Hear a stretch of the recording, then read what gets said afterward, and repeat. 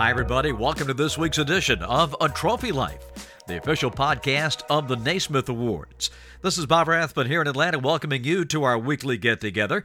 And my guest this week is going to be from ESPN and the SEC Network, the great Carolyn Peck. And we will get up to date on all things around the SEC women's basketball race. You see Carolyn on TV just about every night, calling games for both the men and the women on ESPN, SEC Network. We'll get her insights in just a moment. And make sure to follow Carolyn on Twitter at Carolyn Peck.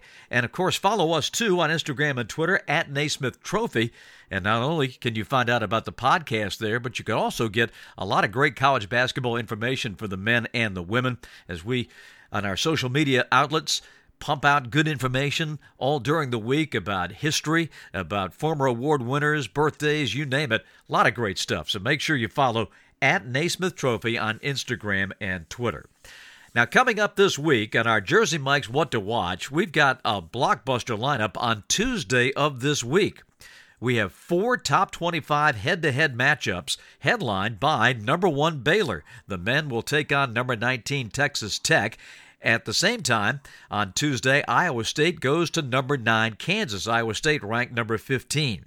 In the SEC, huge matchup for number 4 Auburn as they make their way across state to Tuscaloosa to take on Alabama. And then coming up on Wednesday, shifting to the Big East, it's number 14 Villanova at number 17 Syracuse.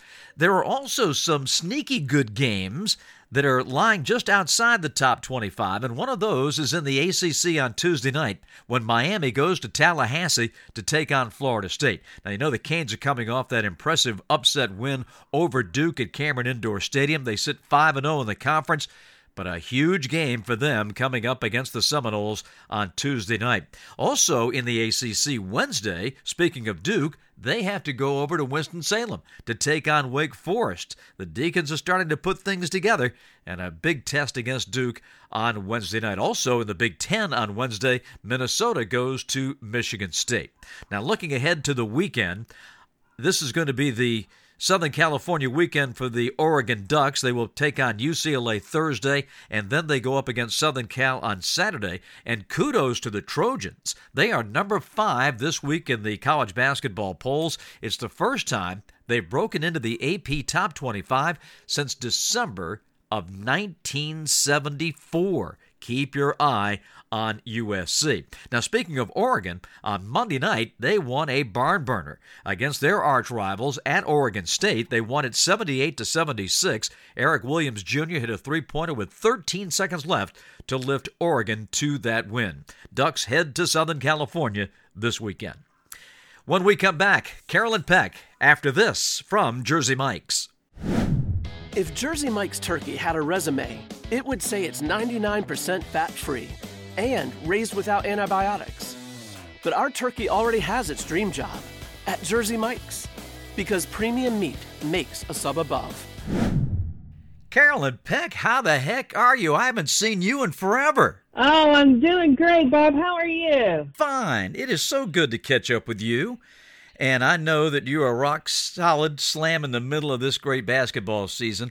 I got to ask you, though, Carolyn, to start with your pedigree as a national championship coach and coaching both the pros and collegians, I just wonder how you feel for your fellow coaches trying to navigate through yet another season of COVID and protocols and interruptions. I think about these kids, they're not like you and me. We've been doing this forever, but they only have a short window to enjoy the college game. What are your thoughts on all that? Well, I really hats off to both the players and the coaches. Players and young people, a lot of times they're resilient, though they do have issues of their own that they're having to deal with. But like individually as players, they're having to deal with it themselves. But as coaches are having to deal with it for themselves, for their staffs, and for all of their players in trying to keep everybody as safe and healthy as possible, stay focused on a basketball season, and also keep perspective about what all is going on and how to keep them mentally healthy as they go through this, trying to stay as physically healthy as possible. My hat's off to them all. It has been another crazy season. Not nearly as bad as last year, but we're seeing these stoppages again in these programs, and some are going 2, 3, 4 weeks without playing a game, and that's got to be tough. It is, but like you said, compared to last year, like for the most part, you got people in the stands, trying to keep things as normal, if that's a correct term to be used, as possible. Right. I'm feeling encouraged about this season as opposed to last year, the unknown, the skepticism.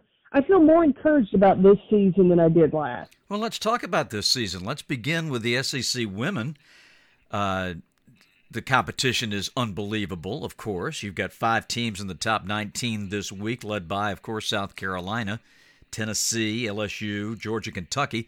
What are you seeing out there, Carolyn, in terms of this year's SEC race? Well, I'm going to tell you, South Carolina's pretty daggone good. Yes, and they are led by a great forward. I'm not even going to call her a center. She's a post player. No, I'm going to call her a basketball player. Aaliyah Boston has taken her game. You thought she was good as a freshman. She got better as a sophomore. She's gone to a whole other level as a junior. And I think that time that she spent in the off season with Tim Duncan, her fellow Islander from the Virgin Islands, she got to pick his brain and spend some time over the summer with Tim Duncan, and learning that patience and that mental approach to the game has really helped her to really be that dominant post player, playing with great patience and picking her poison of when she does what. And you couple that around the other talented players that are on that South Carolina team. Remember, in 2 of the last 3 seasons, South Carolina has the #1 recruited class in the country. And all of those players are being able to contribute. Dunsay was able to use a lot of her bench in their last game against Kentucky, where they won that one. And let me tell you, if there's anybody that benefits from a loss, it's South Carolina. You look at what they did against Indiana 2 years ago when they lost against Indiana, and the rest of the season they went undefeated. Then last year they lost to NC State. They went through the regular season to that last game of the season. Texas A&M got them, but then they were rolling in the tournament. And this year, after that loss to Missouri, I expect Dawn Staley to have her team back on track, and they're going to be one of those teams that we're going to be watching play in the Final Four in Minnesota. Carolyn, I must say it's refreshing to see Tennessee back at the top. It's been a while. It's good to see them at number 5 this week. They're 15-1, and tell us your thoughts on the Lady Vols. The Lady Vols, let me tell you, Kelly Harper has done a tremendous job. A lot of people had question marks coming into this season. She had some transfers in that didn't come from major colleges, and so people were saying, how are they going to contribute? Well, they have fit perfectly into what Kelly Harper is doing in Knoxville, Tennessee. Yes, you have Tamari Key. Yes, you have Jordan Horston. They expected to have Ray Burrell back, and Ray Burrell got hurt early in that first game of the season, but they've gotten Kean Green back. Alexis Dye has been a tremendous asset to the Lady Vols. Jordan Walker, let me tell you, they have Jordan Walker and Brooklyn Miles. These are 2 guards that Pat Summitt would have loved because of the intensity that these young women bring on the court defensively. I think Kelly Harper is finally seeing the defense that she expected to bring into Thompson-Boling Arena, and then also they're a balanced attack of playing inside out. When you talk about the Tennessee Lady Vols, you got to talk about paint touches, and the Lady Vols have really come to understand how Kelly Harper wants to get a bite of the paint and play inside out. You coached under Pat. I would suspect that there are lessons that she taught you that you still use today. I talk about it all the time. You know, the thing that I took from Pat, there was a number of different things, but her mantra, she said, offense sells tickets, defense wins games and rebounding wins championships. Well, you look at what the Lady Vols are doing and not dominating on the glass. Let me tell you, Pat Summit is smiling at what she's seeing from the Lady Vols. Pat was one that was, let me tell you something, your offense, you may not make shots night in and night out, but the one thing that you can do is you can defend and you can rebound, because that's all about effort. LSU. Kim Mulkey's got this figured out, doesn't she? She knows how to coach this game. Let me tell you, I don't know what she put in her suitcase when she left Baylor and came to LSU, but I know there's one thing that was in there, and that was a winning mindset and some toughness. Because when you look at what LSU is doing right now, she has brought some toughness, and when you're tough, you have confidence. Kayla Pointer has shined, having Alexis Morris, who she had dismissed from the team when she was at Baylor, and then it comes full circle. And Alexis Morris shows up in Baton Rouge and says, I got to have that woman in my life. She wanted to play for Kim Mulkey.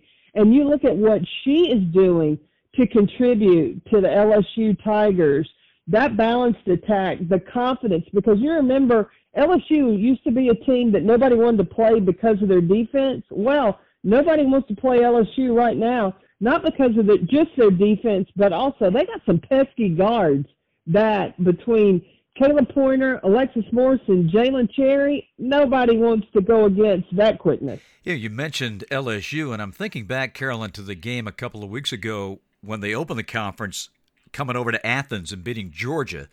Kayla had 21 that day, and I thought that was one of the best games we've seen this season.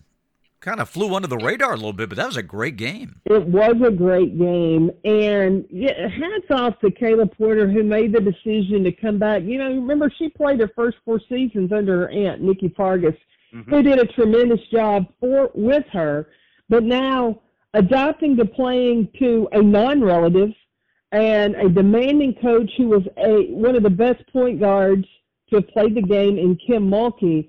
And those two coming together and finding a common ground to be successful for LSU, Kayla Porter is thriving under Kim Mulkey. Yeah, I was thinking back to Kim as a player. When South Carolina lost to Missouri, they held on to number 1 in the rankings the next week. And I think back to when Louisiana Tech was number 1, and they lost a game against Old Dominion and stayed number 1 in the polls. That's the first time that's happened since then. And, of course, you can't talk about the Lady Techsters back in the day without talking about Kim. So a lot of great women's basketball history with Kim Mulkey. There's no doubt about that. Well, it shows a lot of respect that the voters have for South Carolina. And that was a great game. Robin Pinchton is doing a terrific job with Missouri, and Missouri beat South Carolina. They were out a number of players because of COVID protocol, most importantly, playing without Asia Blackwell. And still the balance and the toughness that the Missouri Tigers showed in staying with a game plan, they didn't try to do anything different than what they've always done, in that they're gritty defensively, they're unselfish offensively, that motion offense and moving the ball to get the best shot. And Lauren Hansen, the transfer from Auburn, she had no fear taking an athletic team like South Carolina and going off the bounce. Even that final winner, driving to the basket and the layup, wow, what a game. And not taking anything away from Missouri, but also South Carolina was a couple of players down too. They didn't have Letitia Mehier. They didn't have the transfers from Syracuse in Camila Cardoso, but still, South Carolina is a loaded team. Missouri, terrific job taking care of home court. Yeah, and then South Carolina, of course, with that gritty win over LSU right after that. So, I mean, it's just been great. This conference is night in and night out some of the best basketball theater out there. Carolyn, I wanted to ask you about the national scene in terms of potential Naismith watch people that you've been looking at, or maybe some surprises that you've seen across the country. What tell us, you're our eyes and ears out there. What do you see? Well, I'm going to tell you, there's a player that probably doesn't get a lot of attention that has gotten on the national scene, and that's Ayoka Lee at Kansas State. This is a post player that can finish going left and right. You give her the ball inside, she's going to finish. I mean, this is what I love about women's basketball is it's not just the coming from the programs that the 4 or 5 programs you hear day in and day out. Across the board, there's talent. I mean, you look at, we talked about Aaliyah Boston. You've got Melissa Smith at Baylor, Haley Jones at Stanford, but you got Caitlin Clark. Remember, she's a sophomore this season that was best friends with Paige Beckers that was playing at UConn. She's out right now, but Clark's playing well. You have Alyssa Cunane at NC State, Shakira Austin at Ole Miss, Ashley Jones. This is a player that is do everything for Iowa State. Shoot the three, drive to the basket. Let me tell you, if there's a player that gets the basketball and attracts attention like a magnet, it's Ashley Jones of Iowa State. There's so many great players. Knox Hillman at Michigan. That's a walking double-double right there. An undersized post player that has really proven to be almost unstoppable in the Big Ten. And kudos to Kansas State. They're back in the rankings this week. First time since 2017.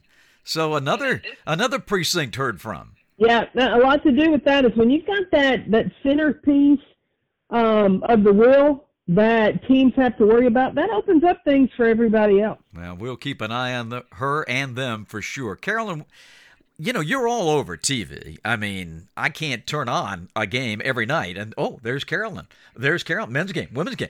She's all over ESPN. She's all over the SEC network. And we're thrilled that you took some time to be with us here on the podcast this week. Best to you.